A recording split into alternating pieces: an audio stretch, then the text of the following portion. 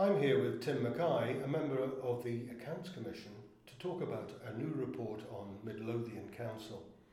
Tim, can you tell me what this is about? Yes, it's the latest in our Best Value Assurance reports.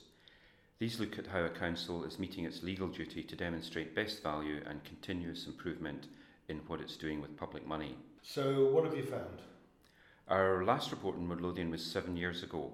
The Commission's view is that the Council has not made satisfactory progress since then. And this matters because it has two big challenges. It faces a £14.5 million budget shortfall by 2023, and it's also Scotland's fastest growing local authority area, with a projected 13% increase in population by 2026.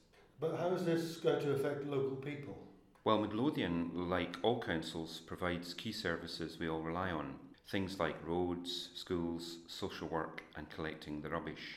The Commission thinks it has done well with high-profile projects like schools, housing and transport, and that the Council works effectively with its partners and local communities.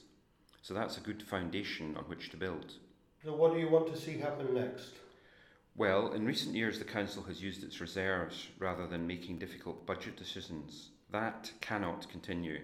All councillors now need to show better leadership in agreeing and pushing forward necessary changes. That will require a medium-term strategy and a transformation programme to get its finances and services in good shape for the future.